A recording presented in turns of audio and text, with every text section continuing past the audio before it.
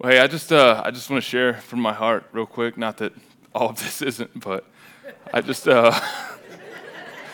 a weird thing to say. It's like saying this is a true story. Has everything else been a lie? I don't know. It's really cool to sit here and worship with you as a church. It has been really cool over the past 2+ years to see everything that God is putting together right here in our community. I know some of you have been here from the very beginning of that. I know some of you are just joining us this weekend. Man, it's a beautiful thing. So as I sit here and try to figure out when this video is going to end, and I listen to and pray along with Jacob as he leads us in prayer, I just look out over what God has put together. I just want you to know, man, this is something special. And I'm excited I get to be a part of this. So I have a question for us today. That question is, what will we do with the time that we have left? If God has put us together in this moment, He's put us in this church, He's put us in this community, He's put us in this region of Arizona, what will we do in our lives with the time that we have left? There's some of us in here, we have a little bit more time than others. There are some of you who are like, man, I think I'm running on borrowed time right now. Some of us, I think we'd be surprised at how little time we actually have. I think some of us would be surprised at how much time we have left. I always told Rachel, hey, I'm going to die at 30, so let's have fun before then. I'm 33, and so, man, I'm just 3 bonus years. Things are going pretty great. Pretty exciting. Thing is, with time, we all have 24 hours in a day. On average, the average American right now lives to be 77 years old. So what will we do with the time we have left? I think somebody just figured out they're beating the odds. On average, as human beings, we will sleep 26 years of our lives away. Some of you aim for 40. Some of you have insomnia. You're hitting like 6 years right now. You're 45. You only gotten 6 years of sleep. We will, on average, in our lifespans, spend 7 years of our lives just trying to fall asleep. Some of you are thinking, no, I spend at least 16 years just trying to fall asleep laying in bed, wondering, why am I still awake? We will spend 13 years of our lives at work. We will spend 1 year of our lives at work not getting paid for it, unpaid overtime. We will spend 8 years and 4 months of our lives watching TV. We will spend 3 years of our lives scrolling through social media. We will spend 4 years and 6 months of our lives just eating. And this is not true for me. I've spent at least 9 years. And I'm not even halfway there. We will spend 3 years and 1 month of our lives on vacation. I don't think that's true. This must be European results. We'll spend 1 year and 4 months of our lives exercising, optional.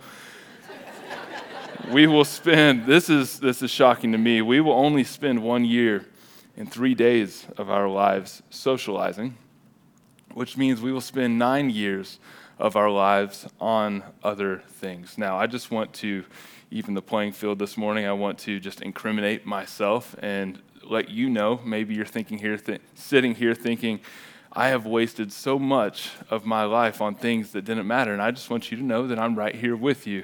In 2007, there was a game that came out, little-known game, just played by millions and millions of people. It was called World of Warcraft. Okay, yeah, y'all know where we're going with this. Yeah, some of you are like, you're such a nerd. I wish you would get on with it. That's also true. World of Warcraft came out. I distanced myself from this game for a couple of years, and then I dove in. 30-day free pass. 6 years later, got done playing that game, and there was something that you could do in this game that you wanted to stay away from. There was a command that you could type in on your account to find out exactly how many seconds you had spent playing that game. You wanted to stay away from this because you didn't want to realize how much of your life you've actually wasted. And so I played this game from my junior year in high school until the early years of our marriage, which was only a couple of days after high school for the most part. And here I am, young man, married, still trying to slay dragons with my friends, still trying to level up my blood elf paladin, get the mightiest of all swords, get clout and reputation online in a digital world that didn't actually mean anything outside of, in this world outside of, I got to spend some really good time with my brother. I typed it, /played. And the result of that command being entered into that computer spit out that I had spent 33 days of my life playing that video game. Now, that wasn't like 33 days straight, but that is 33 days I will not get back. I just did a little Googling because I didn't want to feel ultra convicted. I kind of wanted to justify all of this morning, okay? The problem with all this is I was considered an ultra casual player, like somebody that you would let be on your team because you felt bad for me. There was someone, the highest /played time on any account, time in-game, sitting in a chair at their keyboard, /played time 1,800, not hours, days. 5 full years of a person's life spent inside this game. Now, they still have 4 years left in their life that they could spend on anything else, so maybe they can keep playing. My question, knowing the amount of time that I have wasted in my life, is what will I do with the time that I have left? The question that I want to ask you this morning is, what will you do with the time that you have left? Will you waste it? Certainly I have wasted a lot of time. Will you spend it, or will you invest it and invest it in kingdom things? We see today in our scripture in 1 Peter chapter 4, verses 1 through 6, that Peter lays out exactly what we should do with the time that we have left. So let's dive into the scripture this morning. Since, therefore, Christ suffered in the flesh, arm yourselves with the same way of thinking, for whoever has suffered in the flesh has ceased from sin, so as to live for the rest of the time in the flesh, no longer for human passions, but for the will of God. For the time that is past suffices for doing what the Gentiles want to do, living in sensuality, passions, drunkenness, orgies, drinking parties, and lawless idolatry. With respect to this, they are surprised when you do not join them in the same flood of debauchery, and they malign you. But they will give an account to him who is ready to judge the living and the dead. For this is why the gospel was preached, even to those who are dead, that though judged in the flesh the way people are, they might live in the spirit the way God does. Only point this morning, there's 6, maybe 7 subpoints, but only point this morning, live for God's will. Live for God's will. We see this broken down into 3 different line items that Peter gives us this morning, and the first is preparation, and what mentality we should have in approaching the rest of our time here on this earth. He gives us action steps, 2 action steps, what to do, what not to do, and then he tells us what will happen when people react to our actions and how they will respond. So the very first scripture we look at, verse 1 in chapter 4, Peter talks about preparation. We are to have some resolve. We are to stand firm. Since, therefore, Christ suffered in the flesh, arm yourself with the same way of thinking. For whoever has suffered in the flesh has ceased from sin. Church family, have some resolve.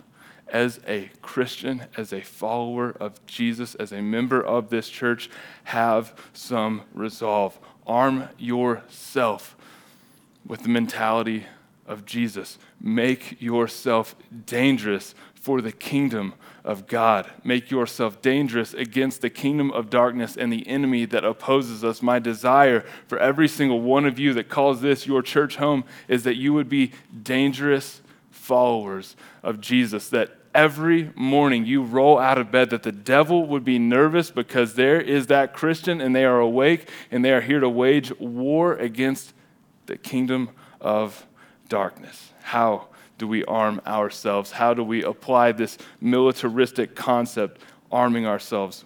The same way of thinking, the mentality of Jesus.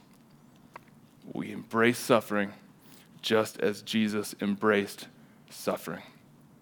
You can see at a certain point in Jesus' ministry in the Gospel of Luke, Luke chapter 9, verse 51, when the days drew near for him to be taken up, he set his face to go to Jerusalem. Jesus is preparing himself for the end. He did not run away from Jerusalem. He did not turn his face away from Jerusalem. He turned his face toward Jerusalem, knowing exactly what Jerusalem meant, knowing exactly that the cross would be there waiting for him. We go back to the triumphal entry where we were just a few weeks ago, Luke 19:41. This is Jesus riding into Jerusalem on the donkey, palm leaves in the streets, coats in the street. And this isn't in the account that we covered in John, but in Luke, it gives us a little bonus item. Luke 19, verse 41, and when he drew near and he saw the city, he wept over it. He wept for the state of the city. He wept for the state of the hearts of Israel. And he wept because he knew the pain, the suffering, the trials, and the persecution that were ahead. Jesus has counted the cost. Jesus has said, yes, this is going to hurt. But man, is this going to be worth it? Yes, this is going to take every ounce of my life. My blood is going to be spilt. My body will be laid open. But man, is this going to be worth it? There will be things in your life that you need to count the cost for. You need to embrace the suffering, the trials, and the persecution that are ahead of you. And with the same mentality of Jesus, our Savior that we follow, we dig deep down inside of ourselves, realizing it's not in our strength, but the strength of the Spirit that was made available to us through the work of Jesus. And then we say to ourselves, yeah, this is going to be tough. But man, is this going to be worth it? When I look around this room this morning, I see faces that has been tough, and there's been suffering in my life. And times have been hard. Planting a church is hard. Doing this every Sunday is hard. The relationships are the hardest aspect of the whole thing. When you're a shepherd, you surround yourself with sheep, and a lot of times sheep bite. You guys bite hard. But man, is it worth it? I look at what God's done in your lives. When I look at what God is doing in your lives, and when I look into the future and see, this is going to hurt a lot more. But Jesus, I'll keep hurting. I'll keep hurting if it means that you grow this church. Not numerically. Forget all that. Let's lay that down. But in depth and in a heart for Jesus. Spiritual strength. Making true disciples, true followers of Jesus. Yes, this is going to hurt. But man, is it going to be worth it? Yes, this has hurt, but man, you're worth it. I'll say that to the end. Just stop biting so much. We got to remind ourselves of why we suffer. We suffer just as Jesus suffered. We suffer to be able to identify with Jesus. We suffer to make us more like Jesus. We suffer because it purifies and strengthens our faith. When the temperature is turned up, our faith becomes pure, it becomes more valuable, and becomes stronger. So we're not just to be people of resolve, we're called to stand firm. And there's one thing about suffering that wakes us up. Suffering puts an end to sin in our life. Suffering raises the stakes in our life. Suffering makes everything else in our lives count so much more that it really puts sin into perspective. When we live inside of God's will, as pain goes up, our reliance on God goes up. As we live inside of God's will, as pain goes up, preferential sin goes down. Suffering puts everything into perspective. If I am hurting for the sake of Jesus, if I'm living within God's will, then that sin in my life that I think I am addicted to, it turns out I'm actually not addicted to it because I'm more concerned about God and the things of his kingdom instead of this sin that I once thought I was addicted to. It turns out I wasn't addicted to that sin. It just turns out I preferred that sin over God and the things of the kingdom. When we suffer, it brings all of that into perspective.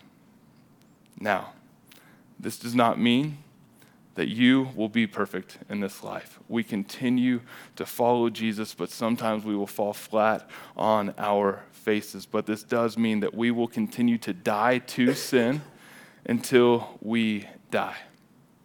We will not be perfected until we go to be with God the Father. We will continue to struggle, but we will continue to be forgiven. And as we are forgiven, we will continue to work out our salvation. So as we put an end to sin in our lives, as we become people of resolve, people that stand firm, we get to verse 2. So as to live for the rest of the time in the flesh, no longer for human passions, but for the will of God. Now, this is to live in the flesh as in these human bodies, not for sin.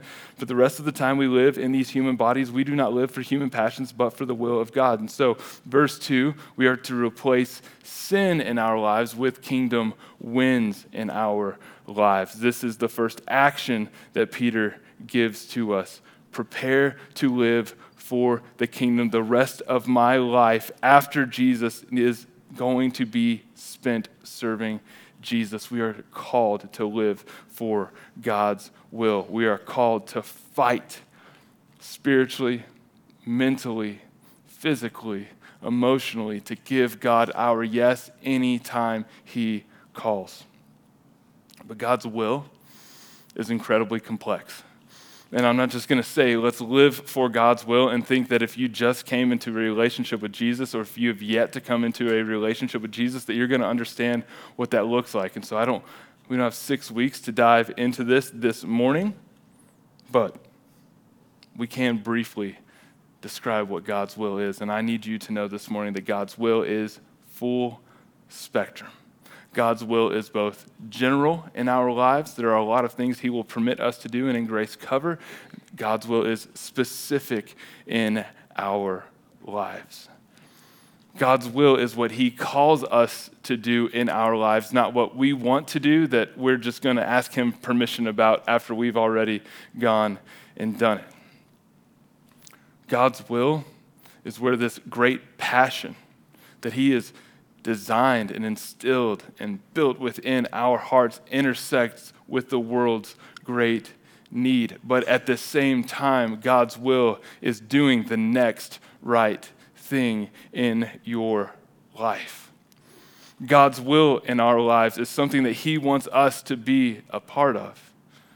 God wants cooperation with us in His bigger story. He has written you into His bigger story. When we give our lives to Jesus, we don't invite Jesus to be a part of our lives because our lives and our stories are much too small for Jesus. No, what happens is He invites us into His bigger story. So we jump out of our book and we jump into His book and we say, okay, how can I make things happen here in your plan, in your way, in your world, God? Not about what I want to see done, but what you want done. Not my will, but yours. But here's the thing. God doesn't rely on us for His will to happen. But God's will is also not a tightrope that we need to walk legalistically, hoping that we are on the right track. No, God is loving, He is forgiving, He is full of grace, and He is full of mercy. And when we step off the path, He is always quick and kind enough and full of grace and mercy enough to course correct and say, hey, this is where we were. And everything that you did over there, don't worry, I can use those things, and I will use those things, and other people will come to me and worship me because of how I've used your life as an example and how I've used the mistakes that you've made. God's will is full of grace. Verse 3, we see that we are to leave our past in the past. The second action that Peter gives us this morning. For the time that is past suffices for doing what the Gentiles want to do, living in sensuality, passions, drunkenness, orgies, drinking parties, and lawless idolatry. What Peter's saying is, hey, you have enough sin under your belt. You don't have to keep sinning. You've got a PhD in sinning. You don't have to keep working on that degree. It's not just continued graduate school in the way of the Gentile, in the way of these pagans, and these things that they practice. No, you have enough sin behind you. when Jesus died on the cross for our sin, he conquered it.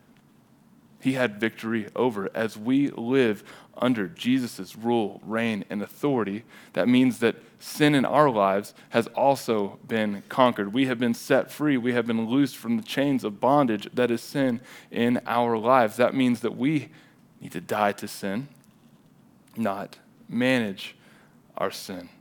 There's a verse in Revelations that says the people return to their sin like a dog returns to his vomit.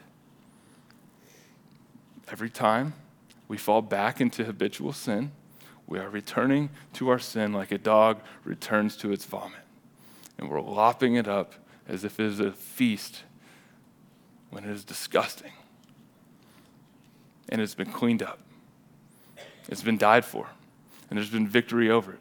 So don't continue sinning. No more sensuality, no more passions, no more drunkenness, no more orgies, no more drinking parties, and lawless idolatry. Now, this is not an exhaustive list. Peter could have gone on and on and on and on and on. And certainly, if we were to take the lens and put it on our lives, we could come up with a much more extensive, much more exhaustive list than any of these things, just based off of the things that we have done in our lives. I know a lot of you, and I know myself, we got pretty good at sinning at one point in our lives. But now here we are, set free, made clean, reclaimed, restored, and repurposed for the kingdom. Here's the thing about sin. Here's the thing about everything that Peter lists in this non-exhaustive list. Every single one of those things are actions of escape. Every single one of the sins in this list is to get away from something and not run to something. As believers, as Jesus followers, we are not running away from life anymore. We are not running away from the things that once happened to us, the trauma in our past. We have given that over to Jesus. We have said, use this, work in this, whatever you have to do, heal this. And he has restored that. So we're not running away from life anymore, running away from the things that used to be or things that happened to us. Now we are running to God, and we are running to others. Now, why is that? Why is it that we need to leave the past in the past? There's a Tim Keller quote. I wasn't able to find it, but I do know he was the one that said it. Don't think that I am this smart and was able to put this together. But we tend to sin when we feel owed something. You can boil sin down to its very essence, and sin will always occur when we feel like we are owed something, whether it's against someone else, whether we feel slighted by someone else, or we're just owed something in our lives, or something that we can get away with because we've earned, because we've done X amount of good things, now we can do a bad thing. In our flesh, in our sinfulness, we tend to sin when we feel owed something. Now, when sin lives alongside suffering, then we have a problem. If we don't leave sin in the past, now we have a problem, because if we are going through trials, if we are suffering, if we are being maligned, socially distanced by other people because of these things that we believe now, if we are being persecuted, now we're going to constantly feel like we are owed something. And so if we are not living in God's will, living for God's kingdom, making ourselves fully submitted to him, if we are just have this little affair with sin on the side, we're kind of managing it, we're kind of dabbling in it, but it's not really fully in control. Now you add suffering into the mix. Now you feel slighted all the time. Now you feel, because of XYZ trial, XYZ circumstance that aren't going your way, now you feel like you're owed something, and now sin is growing rampantly in your life. Leave your past in the past. The Backstreet Boys were great theologians. I don't care who you are, where you're from, what you did, as long as you love me. Let's take that. Let's apply it. Verse 4. This is the reaction. You will be misunderstood. With respect to this, they are surprised when you do not join them in the same flood of debauchery, and they maligned you. Why don't they do that anymore? Why don't they come around anymore? Why are they so different from who they used to be? You will be misunderstood. And when you are misunderstood, you will be maligned. Man, they're not the same person they used to be. They just think they're better than us now. Man, they're not hanging out with us anymore. They care about their new friends. They care about their new church friends, their new church family. They don't care about us anymore. They're just holier than thou. What happened to that person? Let me tell you what happened. What happened was Jesus entered into your life. And when Jesus enters into your life, when you are taken as broken and dirty and you are put back together, you are made new, you are restored, and then you are repurposed, here's what happens. You begin to live holy. And as you begin to live holy, if this is where you once were, here's the spectrum. Here's your sinful friends. If you were right here with them, Jesus has restored you. This has put you at least a little bit over neutral. You're now in the light here. And you start to live holy. The more you live for Jesus, the more you dive into God's word, the more you spend time praying to him, the more you just experience Jesus in your life, the more distance is going to put between who you used to be and who you are now. And so now the more that you live for Jesus, the more ammunition that they have against you to malign you, to misunderstand you, to attack you, to persecute you. And so the more Jesus, the more distance between. But there is a solution. We get that in our second reaction here in verse 5-6, where we are called to rely on the gospel in judgment. As holiness and holy living push us away from who we used to be and the people we used to be around, it's not supposed to stay holy versus unholy, clean versus unclean, sheep versus goats. That's not the way Jesus intended it. That might be an Old Testament concept, but that is not the way now in Jesus. That is not the way in the new covenant, and Jesus has called us to live in a way that relies on the gospel. Verse 5 and 6, but they will give an account to him who is ready to judge the living and the dead. For this is why the gospel was preached, even to those who are dead, that though judged in the flesh the way people are, they might live in the spirit the way God does. Judgment is coming. Judgment is coming for everyone. And those people that malign you, those people that persecute you, these people that are putting you through trials, depending on where you're at, this might be good news. Hey, judgment's coming for those people.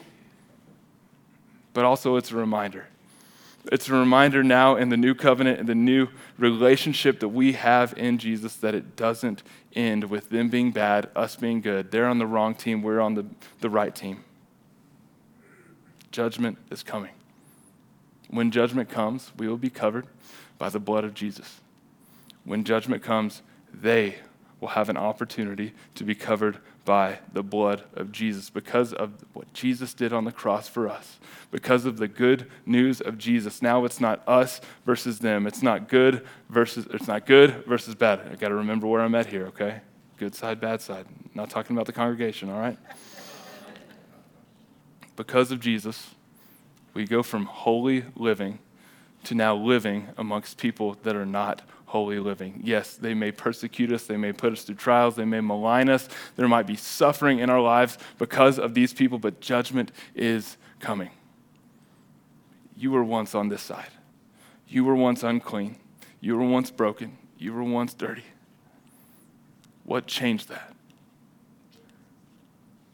The good news of Jesus, the gospel. Well, now you're over here. Now you're clean, put back together. Sure, you may chip some edges off every now and then. Jesus puts those back on for you as you go down the road. You're not supposed to stay here and keep the best kept secret to yourself. You're supposed to take the good news of Jesus that took you from over there to here, and you're supposed to go back over here and span the distance between sinfulness and holiness. You are supposed to give hope to the hopeless. You're supposed to take light into the darkness. You're supposed to share the good news of Jesus. Yes, you may be broken. Yes, you may be unclean. Yes, you may feel like there's nothing that you can do in your life to put things back together. But guess what? The good news is it was never on you. The good news is that Jesus gave his life so that you could be clean. The good news is that Jesus gave his life so that you could be put back together. The good news is that you never had any business standing in the presence of a perfect God. But the only one who could ever be perfect, fully God, fully man, gave his life for you so that you could. So don't stand over here as Ned Flanders in The Simpsons saying, Homer's sinful. Go over here. Say, hey, you may be sinful, but I have the best news in the world for you. You may have persecuted me. You may have slandered me, said some bad things about me. You may have made my life miserable. But let me give you the greatest news on earth, and that's that Jesus came and he died for you to put you in right relationship with the Father. And if you put your faith in him and you rely on the grace of God for something that you could never earn yourself, that you will be saved. Well, now all of a sudden, there's a bridge from unclean, broken, messy, to holy living in Jesus. Bridge the gap. Rely on the gospel and judgment. Time has stolen so many things from me. It's not done. Time has stolen so many things from you. It's not done. So what will we do with the time that we have left? God has put us together as this church and this community and the jobs that we're in and the families that we have for a reason, for such a time as this. How will we live out the rest of our lives in Jesus within the will of God and the time that we have remaining? How do we be the church? How are we to display the kingdom today? How are we to take these 6 verses and apply it to our lives as we leave this building? We're to die to sin. We're to live for God. And as others push away, we pursue them with the gospel. Let's pray.